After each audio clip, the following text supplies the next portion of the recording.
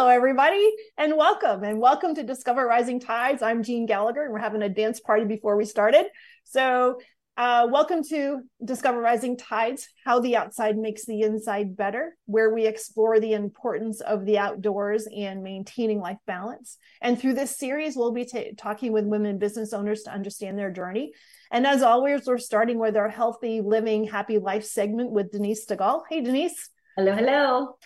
And Denise is an international best-selling author of Healthy Living, Happy Life, a practical path to finding a healthy lifestyle that works for you, and curator at Healthy Living, Healthy List. And this month's topic is Healthy Living, Happy Life from 30,000 Feet, how planning an organization leads to a fulfilling life. And then our second segment will be our main guest, Sue Berman, who is a residential real estate attorney, and I'm really excited to talk about her and her outside adventures. So let's get started, Denise.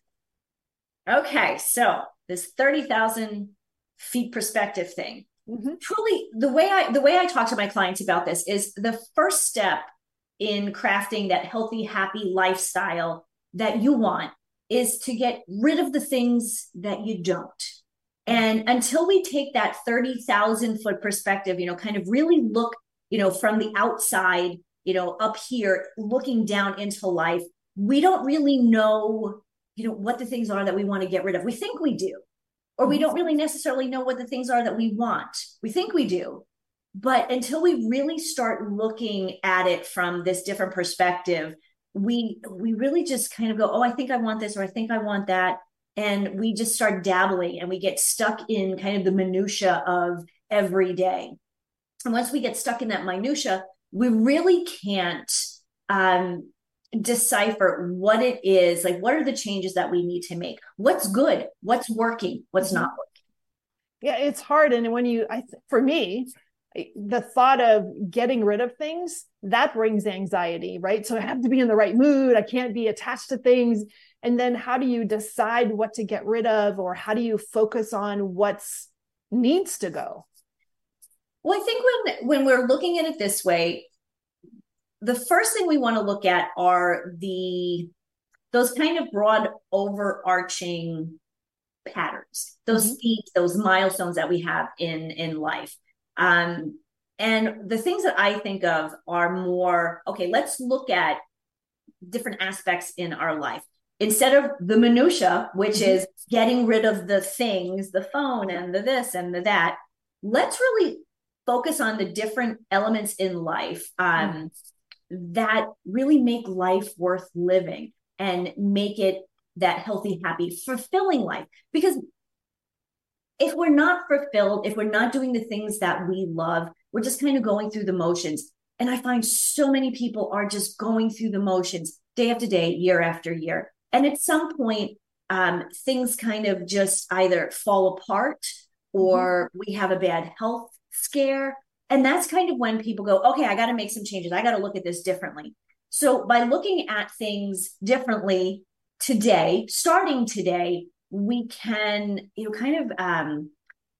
eliminate those challenges. And so some of the areas, number one, of course, in my world is your health and wellness. What needs to go there? What do you need to bring in? That's a big, I always kind of laugh, this is a little bit of a minutia, so I apologize, but like what needs to go, bags of Doritos and chips and all of those things, not that they need to go completely, but those are some of the things that, when we're looking at this from the big scale, when you look in your pantry, is everything, box bags, cans of, canned soup and all those kinds of things. So that's kind of what I mean more, what needs to go. And it's easy to get stuck in a habit. And so it's easy. So much you're talking about is really habit driven. And also the bags of Doritos and things that can also be the snack food can be habit driven as well. And then all of a sudden you don't realize how much you're eating of it until you remove it out of the equation. Right. Well, especially things like chips, it does say on the bag how many is at an actual serving. 3? Probably. But how many of us actually go, oh, it's only 3 as a serving. Let me pull out 1, 2, 3. Okay. Some of us, that can get a little crazy. I may do that, but normal people don't. And I don't want people to really get into that kind of minutia, because that just brings a whole new level of anxiety. We don't want that. Mm-hmm. So we kind of, again, want to look at this in the big picture. For example, when I was growing up and my mom went food shopping, she bought one bag of potato chips, and that was for the entire week. And that was for me and my sister and my dad and my mom. Mm-hmm. And more than likely, my mom probably didn't get any. So those are the kind of things, when we're looking at that big picture, what needs to go, what are those habits that we need to kind of address, and I'll get into a little bit more in a little bit, how to kind of work on that. Mm-hmm. So the first thing, one, health and wellness. What are some of the other categories? Personal growth and learning. Mm-hmm. We should be learning something new every day. Our relationships, are they meaningful? Are they draining? Are they uplifting?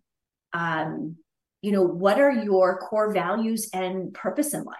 How often do you talk to a client and they're lost? They're not even sure what their core values are anymore, and what their purpose on this earth is. And I don't necessarily mean we have to have this big, this purpose in life, but we have to have some purpose. Why are we getting up in the morning? And then, of course, we mentioned patterns and habits. That's kind of a big part of that health and wellness piece. But it also affects the personal growth and values and all of that too. And then I think the last piece to me is impact and contribution. Whether it's, are you impacting your family and your friends in a positive way? Are you affecting your community? What is your contribution? Or are you contributing? Mm-hmm. So those are the areas that I think those are that looking at that 30,000 foot perspective. Those are the pieces that I want people to look at. I really like the last one a lot because it's something that people don't talk about. But you can actually use that as a springboard to help the other three areas. Absolutely. How are you showing up in your relationship, or how are you showing up in your personal growth, or how are you showing up for your health and wellness?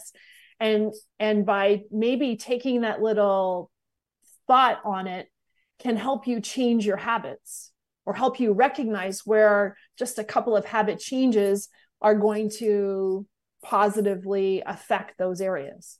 Absolutely. You make a very good point. It's actually recognizing that you have to recognize it first. Mm-hmm.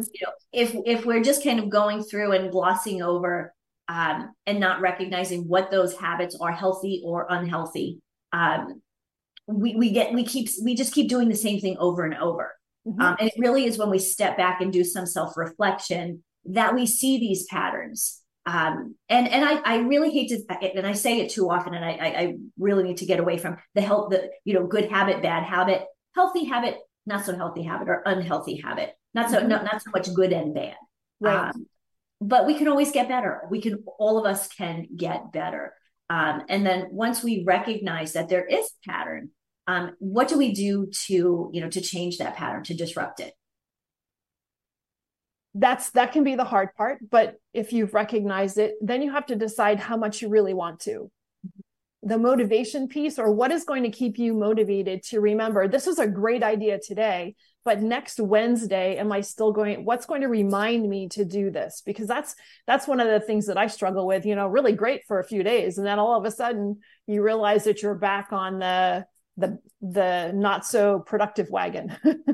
And I actually have a way to help you get on the wagon and stay on the wagon, 80 to 90% of the time. Because let's be real, nobody's perfect. Life happens. Mm-hmm. And it's something that I call P3, or the 3 Ps: plan, prioritize, and prepare. So 3 Ps: planning. Without a plan, we're just kind of going at everything kind of willy-nilly. Kind of like if you're driving someplace, you need to have a plan. How are you going to get there? So what I always recommend is to take a look at the different categories that we just talked about. And you may have a different one. You may have some of your own. And then consider what you want your life to look like in those areas. And at that point, you can start to cultivate a plan. Whether it's in your head first, and then I write everything down. I love pen and paper. you know. It makes it more real. It's easy to get stuck in your head, or you forget what you were thinking about, those great ideas that only show up in the shower. Yeah. Yes. Yes, please do keep a pen and pad in your bathroom. I know I do, for that reason. There's always something that I'm like, I got to write that down. And as soon, if I walk out of the room, and especially if husband's still home, it's gone. The idea is gone. So planning, that plan is really essential. And then of course, looking at all of those things, we need to prioritize the plan. Like, okay, these are the areas that I want to focus on. And maybe it's 3 out of the 8 that I mentioned, or 9. I'm not sure how many I mentioned. And then to prioritize them, what makes most sense to you, not to everybody else, because we all do that. I want to be healthy for my sister, my father, my this. How about be healthy for me first? So, one of the things do you crave deeper, meaningful relationships? So then if that's your number one priority, that's what you start to kind of focus more on your plan on. And this is something, this is Denise, the healthy living liaison here saying this. If you have a health condition, that to me, that really needs to be addressed, that to me is always priority number one. It's making sure you're talking with your medical professional. It's making sure that you're eating real food and you're doing all of those things that you need to. And maybe right now you're not, but that's really, again, where that plan and the prioritizing needs to come in. I'm trying to think who said it. I think it was Stephen Covey that said, if you're too busy to set aside time for priorities, then you're busy doing the wrong thing. And how many of us are always busy doing something else? We spend a lot of time being busy without accomplishing anything or anything to show for it, because it feels like we're supposed to be doing something. I catch myself doing that even when I'm working. I'm like, well, does what I'm doing really serving for where I need to be? And quite often the answer is no. But I'm just doing busy work because it's what I'm supposed to do. Right. I find myself I found yesterday I had one thing that I wanted to work on, and I love, the book, The One Thing. And yesterday I did not do the one thing. I did all the dumb little other things, like you're saying. And again, had I gone back to my priorities, and again, like I said, if you're doing this 80% of the time, you're doing great. I was not. I was in the other 20 yesterday. So how do we prepare? Okay, so both of those things are great, but if you're not ready to make changes, you're not going to. So this is where that mindset that work comes in, that inner work comes in, that introspection, journaling. And for me, this last piece, people love it or hate it. You got to look at your calendar. If you want to change your health habits, you want to make sure you want to go to walk outside 4 days a week. How about let's start with 2 days a week, right? We want to get out. We want to get walking. We need to get moving anyway. And most of us need to move more. But then you look at your calendar and you go, well, where the heck am I going to fit this in? Right? Maybe this is not the week. Maybe this week is too busy with stuff that you've already committed to. Maybe you've got stuff on the calendar that just needs to go. And so looking at that, so this is part of the preparation, is really looking into and doing something at the right time for you. Waking up one day and going, okay, today's the day I'm going to start. But you've got, you've got something every day that keeps you from focusing on it. That's not really going to help. The one thing I do kind of warn people against, when they say, okay, this is a busy week. Oh, well, next week is kind of busy. We're always going to be busy. And so it can actually work against you because something's always going to come up, and that's okay.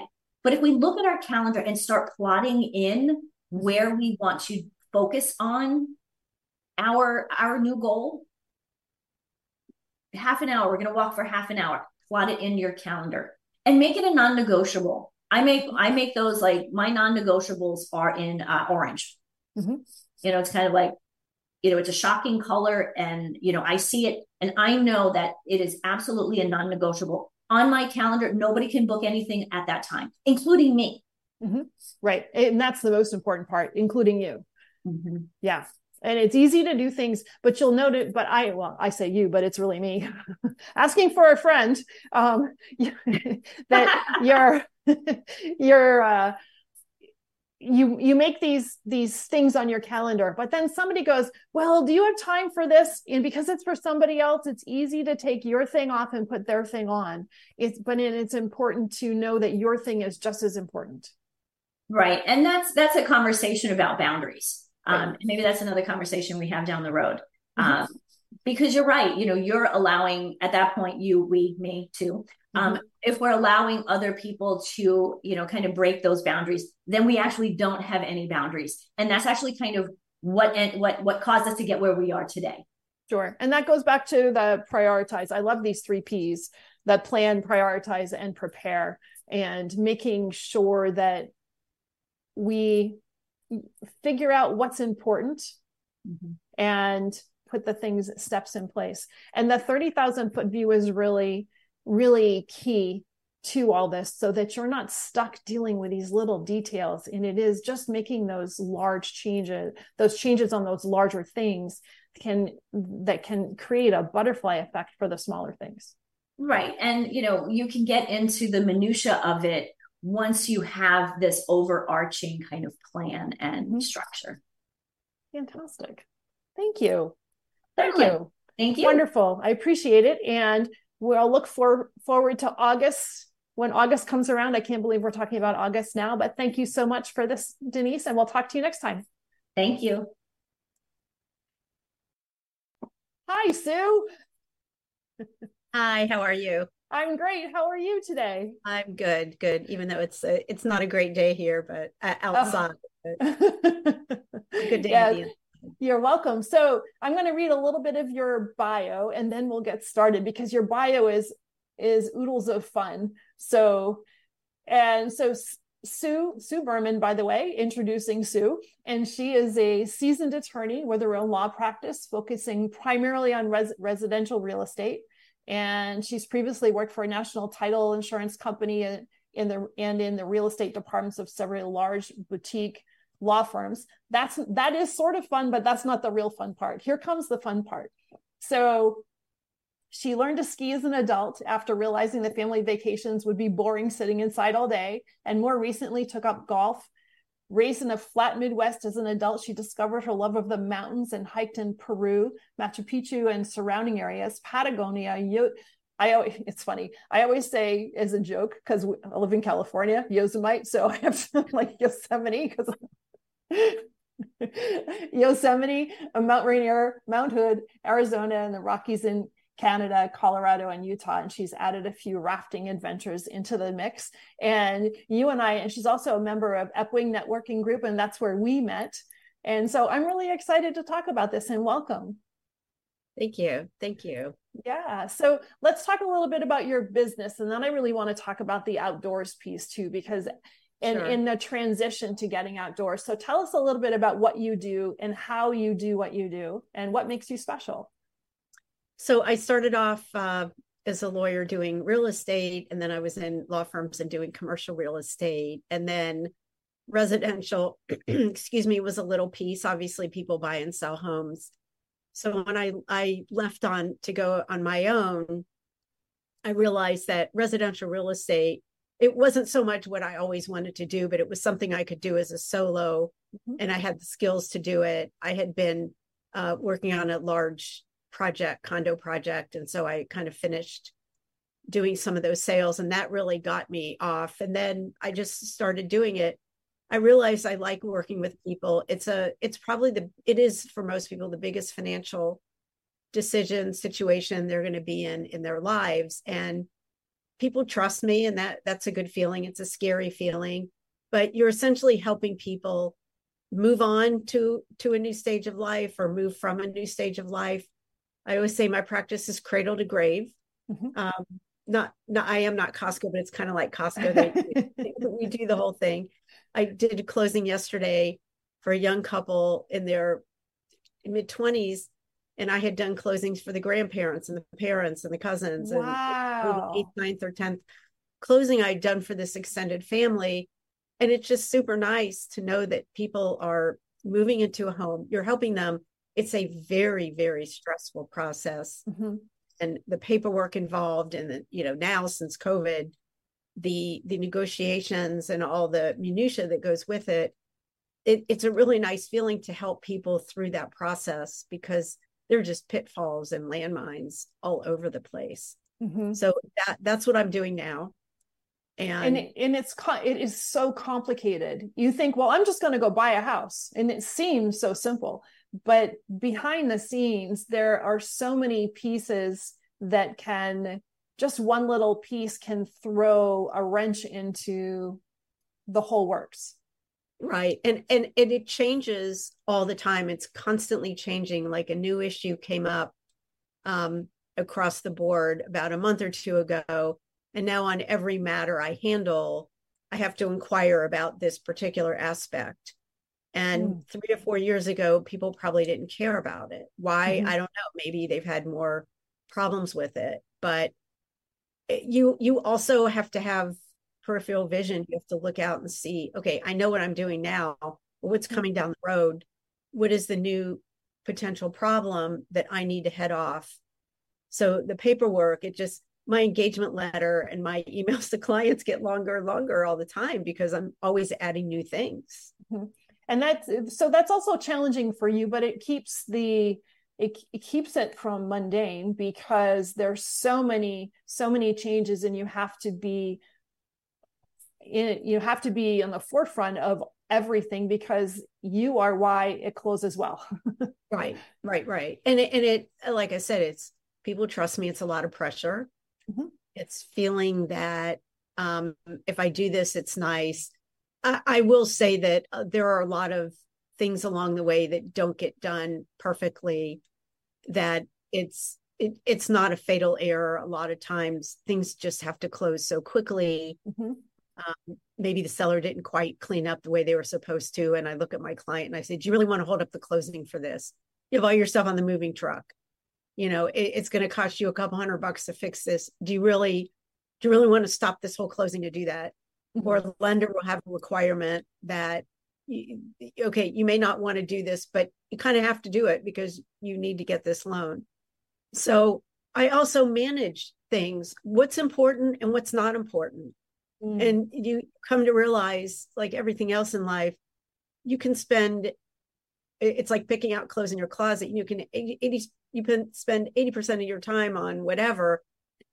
Is that important? Is that the best use of my time? Is that really going to stop this deal from closing? Mm-hmm. So you also have to prioritize. I'm stealing something from you, Denise. You have to prioritize. And I always ask clients, what's your A list? What's your B list? Who has the power in this transaction? Because if you're a buyer and the seller has 6 offers, I can't nitpick stuff. Right. I can't do that. And the client understands that, but you still have to explain, why didn't you do this? Why didn't you do that? Well, because then you're going to lose the house and it's really not worth it. Mm-hmm. And it's important to have somebody that's knowledgeable to coach people through this process, because whether you're buying or selling, it's a very emotionally packed event. And so there's expectations that are there, and it's for the person whose transaction it is, there's a lot on the line. Right. And the worst thing of all is post-closing 6 months later, you get a call from a buyer or seller. And I cringe when I get those calls. It's like, well, the air conditioning doesn't work. Well, this. And then I've had represented sellers where, the buyers came back to them and wanted some adjustment post-closing. And those are scary phone calls to get. Mm-hmm. And most of the time it's not anything horrible. It doesn't lead to litigation. But unfortunately, in our society, we all have to be aware of that. I mean, you guys, I don't know how much you deal with it, but part of what I do is I try to keep the client clean. I try to keep them out of being sued or having to sue somebody. So, and I think, Jean, we're in a networking group together. Mm-hmm. There are a couple people in there. I'll call and I'll run a question by them. like, what do you think I should do? Or what is the likelihood this is going to turn into litigation? I need other people. I need tax people. I need, there are different, sometimes I need corporate people to set up an LLC or to say, what documentation do I need? So that's behind the scenes. That's the other thing I have to do. We don't live in a silo here. I have a team of people. So you also have to know when to make those phone calls. Right. It's important to have resources in any business that you're in, but especially as an entrepreneur, it's important to know that you have resources. So let's take a little side trip for just a second. Let's talk about Epwing for a minute, because I'm fairly new to Epwing. And so give the listeners just a little tidbit about what Epwing is about, because the resources within this networking group, I think, is phenomenal. And what every person brings to the table and the attitude that they show up with is so welcoming. So give us a little ad for Epwing. So you're in the national part. So it started off local in the Chicago area. City, the north suburbs, northwest. Denise, again, I'm stealing your little quadrant. West suburbs. And it was women entrepreneurs, women business owners. So we had loan people. I'm a real estate lawyer. We had real estate agents. We have tech people. We have therapists. We have attorneys who do divorce, who do special education needs. Health and wellness. Executive coaches, financial planners, college counselors. Really, the only core requirement is you have to be a woman, and it's not necessarily you have to be a business owner, because there are plenty of people who work for somebody else. But you have to be kind of independently minded, and both have a need to reach out to other people and be a resource for other people. So, for example, I'm setting up a website, and I'm using a woman from the networking group. Because when I decided to set up this website, I had tons of people who wanted you have to do this, you have to do this, you have to do this, you have to do this. And she was the one who understood when I said, I'm not trying to be number one in SEO. I just want something people can go to my website, see I'm legitimate, and boom, that's it. And she said, you're right. That's what you need. So here's what I recommend. So hopefully in the next week, or actually I have a call with her. So it's people like that. It's somebody when I have a tax question, when somebody has a tax question for me, when somebody has a conflict and they can't handle it. That's really what it is. It's people from different areas.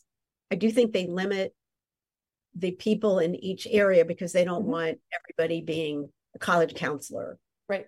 Or everybody being a physical therapist. So it's nice because you have all these, we probably do have a lot of attorneys, but they limit it by area. There's estate planning. So that, and we have both in-person meetings and events and online. When I was actually the chairman of one of the committees during COVID, and our committee was planning events. Well, that all got scrapped, but we ended up doing some virtual, we had like a trivia night. I think maybe we had like an outdoor, because I just learned to play golf. We had a golf, and then everybody else came for happy hour, and it was outside, so we could do that. We had all kinds of, like wine tasting and events like that. So it's part social and part networking. And one of the great things that came out of COVID is the ability to work virtually. And that's what, as you mentioned, I filter in through the national virtual meetings, or there's virtual meetings every month. And it really is very welcoming. And it's nice to know that even though, many people are in the Chicago area and I'm in California or I'm in Maine, it's still applicable for resources for me. So it's really a fantastic, we can put a link to Epwing in the show notes as well. And, sure. But I wanted to give a little advertisement and a blurb because, I felt very welcome the first time I showed up. So I thought it's fantastic. And so now as you're building your business, and how long have you been on your own in business? Many years. A long time. Overall, it's been over 25 years. Okay. Yeah. And then your outdoor activities have really started a little bit later in life. Is that right?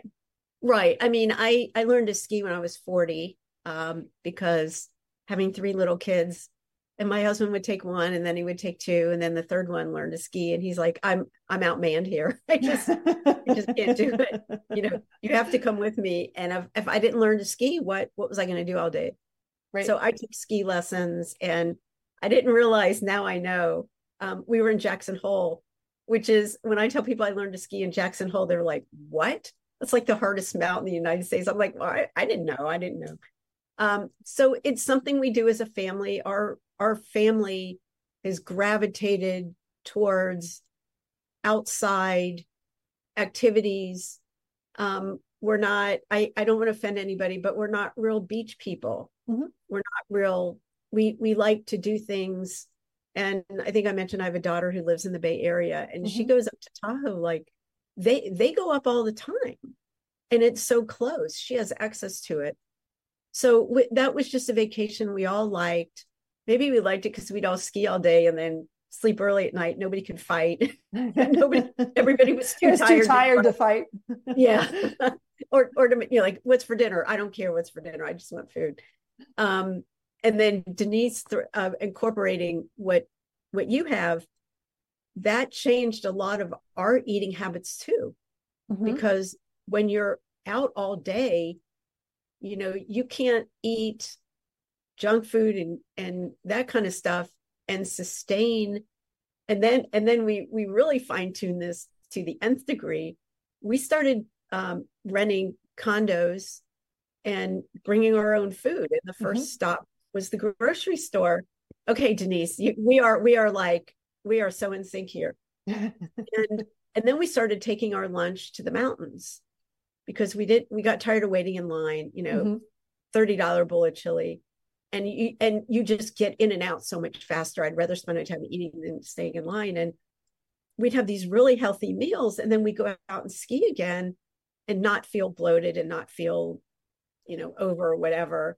And yeah, I mean, we all had the hot chocolate and all the good stuff. But when we could buy our own food and make our own snacks, it was a smoother process for us, because we didn't have to wait, stop. And then everybody could do what they wanted. We call it everybody for themselves. Right. And you're better fueled. We used to do that with our kids when they were little too. We'd head it was a 2.5 drive to the mountain. And so we'd all get up 0 dark 30, right? Pack in the car. It's freezing cold, and drive to the mountain, and then ski all day and pack our food. And then our son, by the time we got off of the access road, sound asleep. Sound asleep. So, but it's fun to have an activity like that as a family. And I skied, but I learned to snowboard because I wanted to, because our kids were, right. Oh, wow. So, it is that, trying to keep up with the Joneses, which happen to be your kids. Right. I'm not. I think we had one snowboard accident with a broken wrist or something, and I think we're all done with that. But it is a fun activity to do with our kids. Last year it was so funny. I was on a run, and I heard, you're skiing down the mountain. I heard this mom, and I was getting really annoyed, and I almost turned around and said, like, why is anybody calling mom on the mountain? I turned around, it was my daughter. Like, oh my God, I was so embarrassed. But it is fun to do with your kids, with the family. And the other nice thing about it is everybody can go their separate ways. You don't all need to be together to do everything all the time, right? And if somebody wants to come in early, there's plenty of places you can go and hang out. And as my kids have grown up, they now go with their friends and do their own things. And I just think, I know a lot of people, for whatever reason, can't do it, don't want to do it. But you find what you like. You find what works for you. And so for some people, it is a beach vacation. We all get, I don't want to offend anybody, we kind of get bored to tears on beach vacations, because none of us can sit all day. Right. So definitely being more active. So what was hiking in Peru like? So that was kind of a nightmare because we didn't do the typical, it's lovely there. It's beautiful. We had a little bit of a problem in that there was a teacher strike. And when the teachers go on strike, everything shuts down. And I'm not kidding. It's like a 2-hour train ride to Machu Picchu. Mm-hmm. The strike was such that people went out and they picked up the train tracks. And on the way, they would put big boulders in the road with barbed wire. Wow. And put gasoline on them. Oh my. So we had a window. Our guide woke us up at like 3 a.m. and said, we have a half an hour to get out of here. And if you don't get out of here in a half an hour, you're not going to be able to go to Machu Picchu.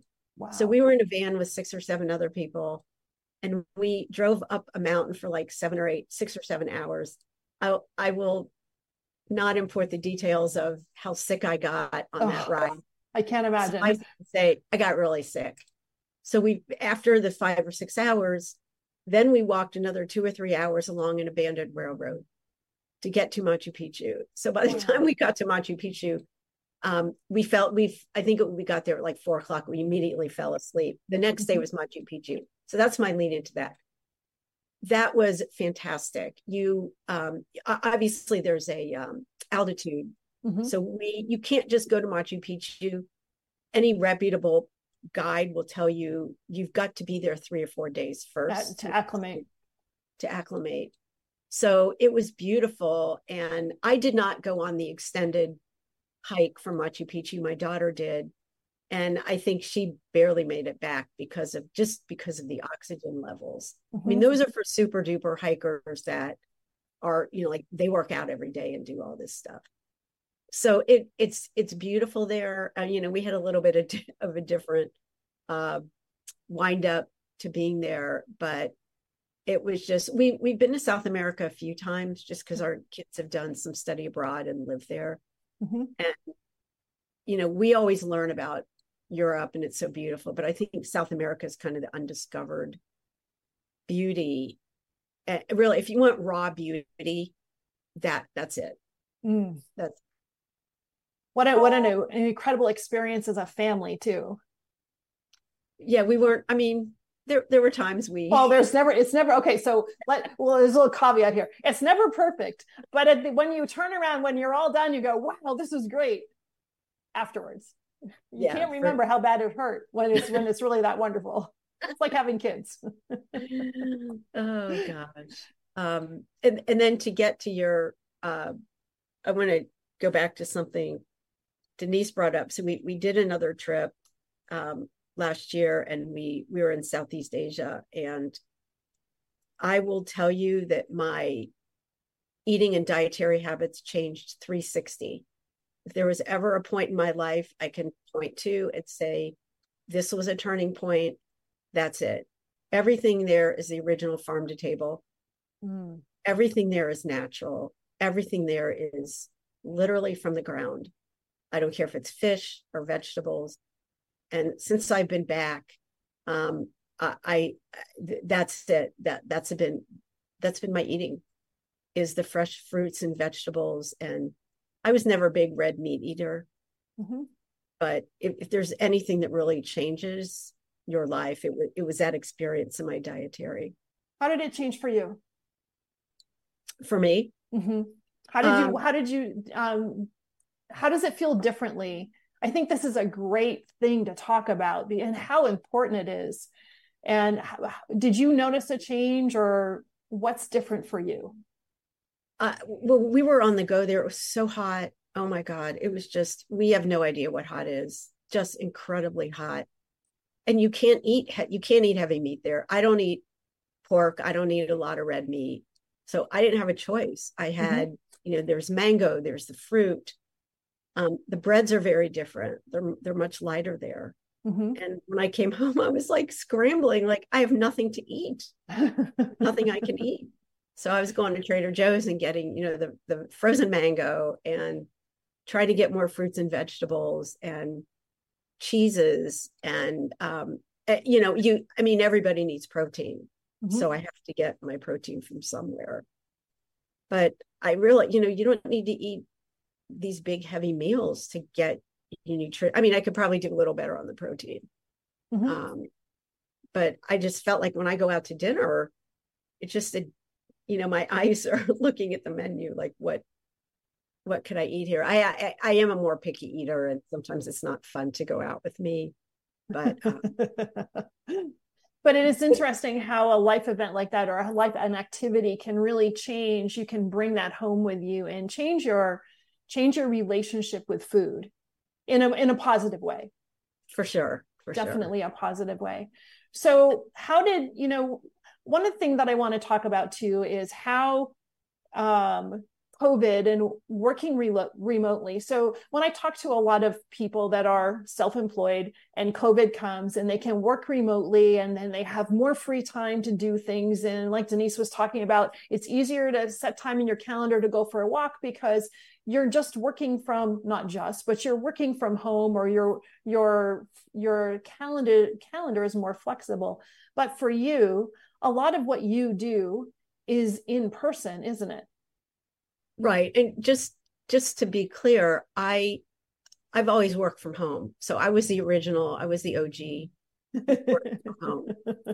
And when we redid our house 20 years ago, we actually, I was ahead of my time there. We put in 4 home offices.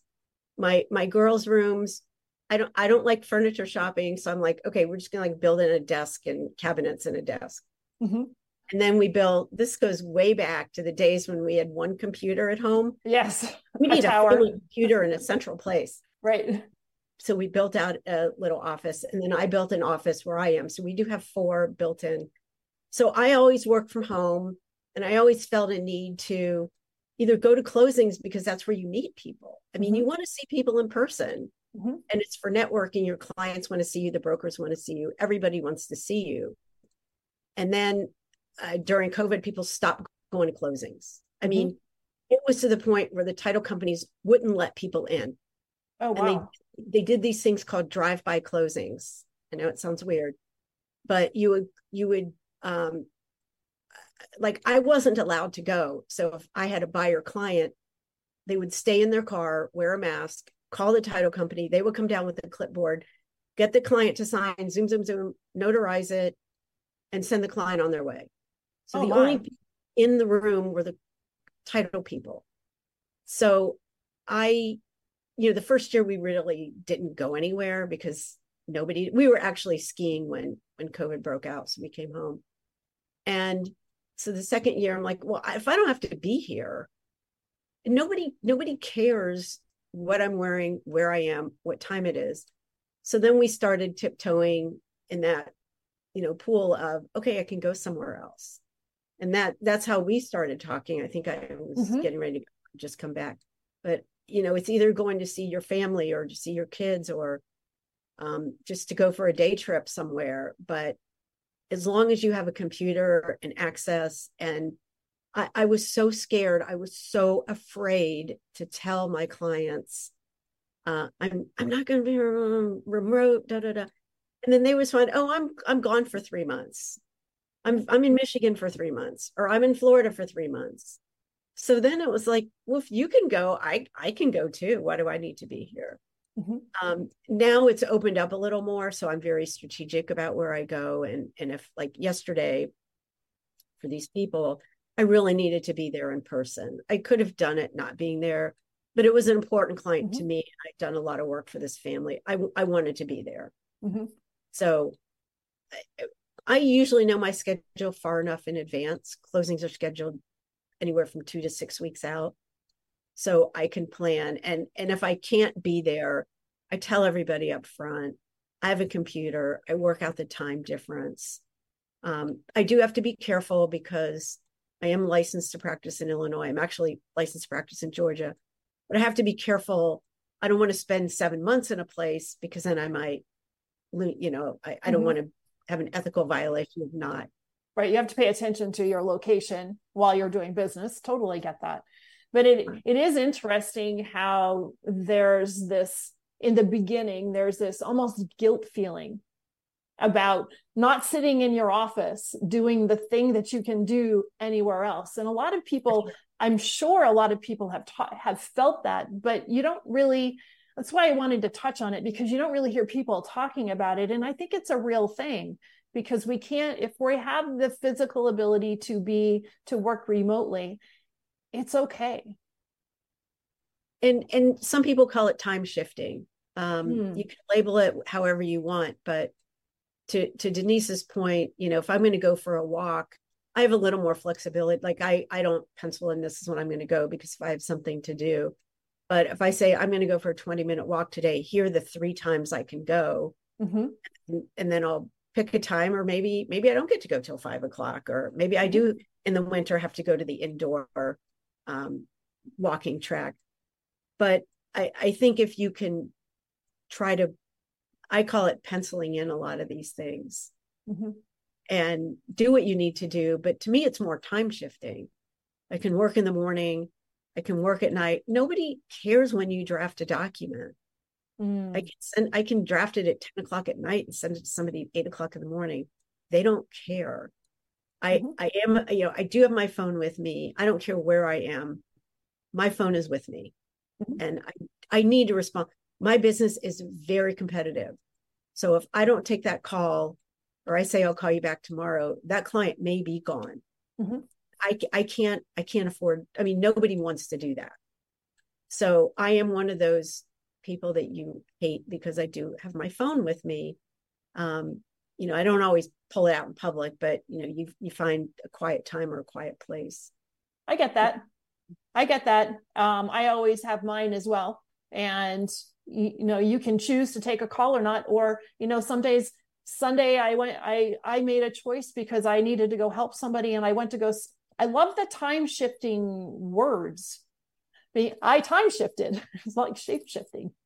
And I time shifted on Sunday because I knew that there was somebody that I needed. And if I didn't go on Sunday, it was really going to cause, it just needed to get done at the right time. And it worked well for both of us. So do I work on Sundays? No. Was that really work? Not really. I went to help her do some things, and it didn't really take a ton of time out of my day, but it also gave me the ability to not have to squish it into the rest of the week, so that I could have some flexibility to be outside. And one of the bad habits I've gotten into, and this is a really bad habit, maybe you both have some suggestions, is I do work on the weekends. And I do a lot of my paperwork on the weekends, because during the week it's a lot of phone calls and a lot of emails. I got to respond. I got to give me this document, give me that document. You got to review this. So I tend to do some of my paperwork on the weekends, and I need to figure out a way, because that's time shifting kind of in a bad way. Right.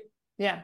That I'm tying up my weekends, and I need to work my way out of that. So I'm more productive during the week. Yeah. And I think we all have that challenge too. And so if you had to give anybody some tips about either transitioning to working from home or incorporating these fantastic trips while still working, what kind of tips could you give to people to consider?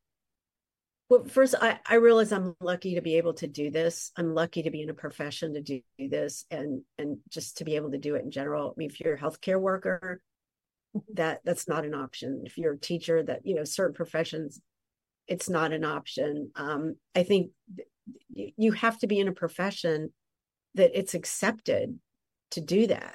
It's not accepted everywhere. I'm also a little bit technically challenged, and there are times when I'm like, oh, but for the grace of God, my computer didn't blow up, or I didn't mess something up. So, you have to have the right technical tools. And I also have a very patient, understanding family. When I tell them, like, be quiet, like, you have to go out. And I guess I hadn't really thought about it that way. When I set up my business, I got a computer, I got a printer, I got a fax, I got all these things. But remote, you basically need a computer, and people who really understand if I don't need to be there in person. There are a lot of people who tout, I'm there in person.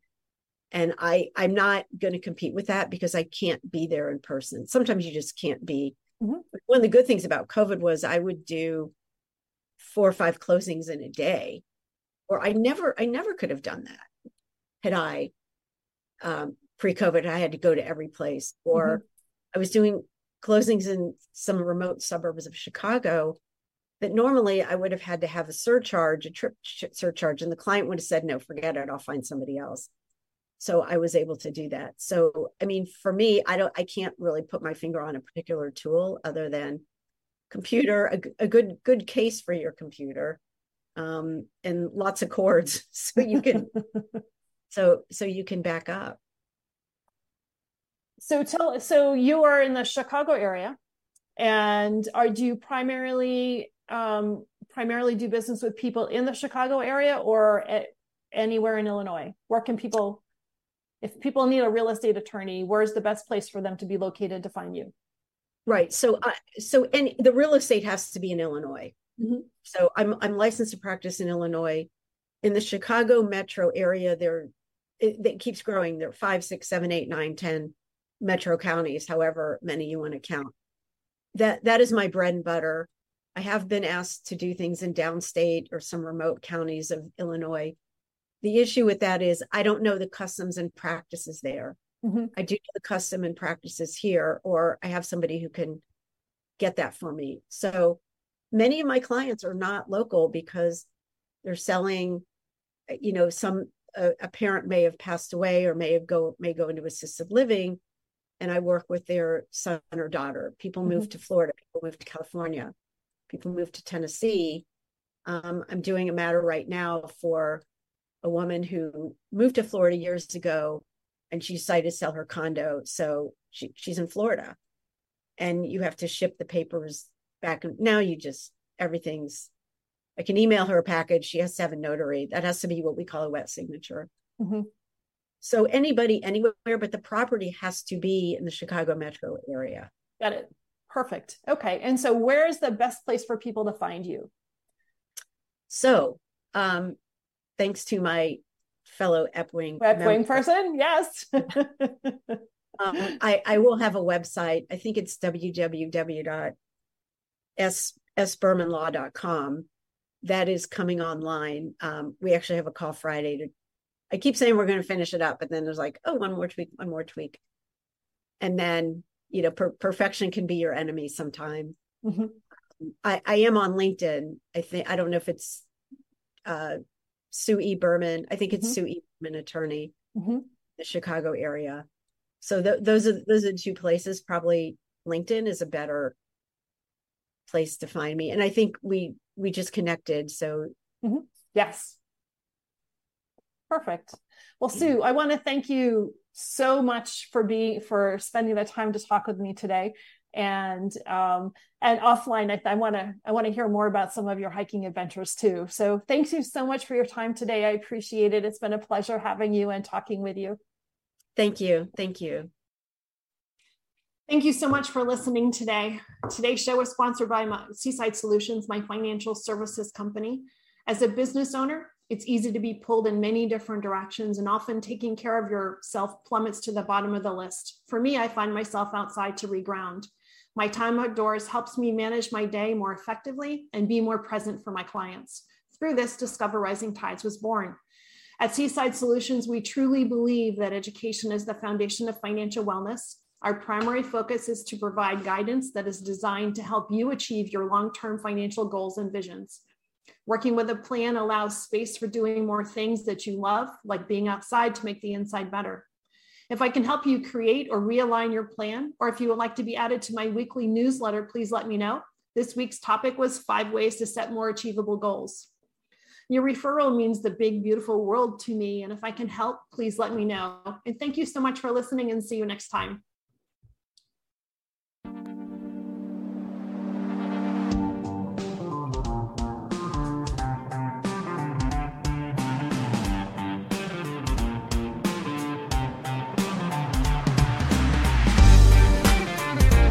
Hello, it is Ryan, and we could all use an extra bright spot in our day, couldn't we? Just to make up for things like sitting in traffic, doing the dishes, counting your steps, all the mundane stuff. That is why I'm such a big fan of Chumba Casino. Chumba Casino has all your favorite social casino style games that you can play for free anytime, anywhere with daily bonuses. That should brighten your day a little. Actually, a lot. So sign up now at ChumbaCasino.com. That's ChumbaCasino.com. No purchase necessary. VGW Group. Void where prohibited by law. See terms and conditions. 18+.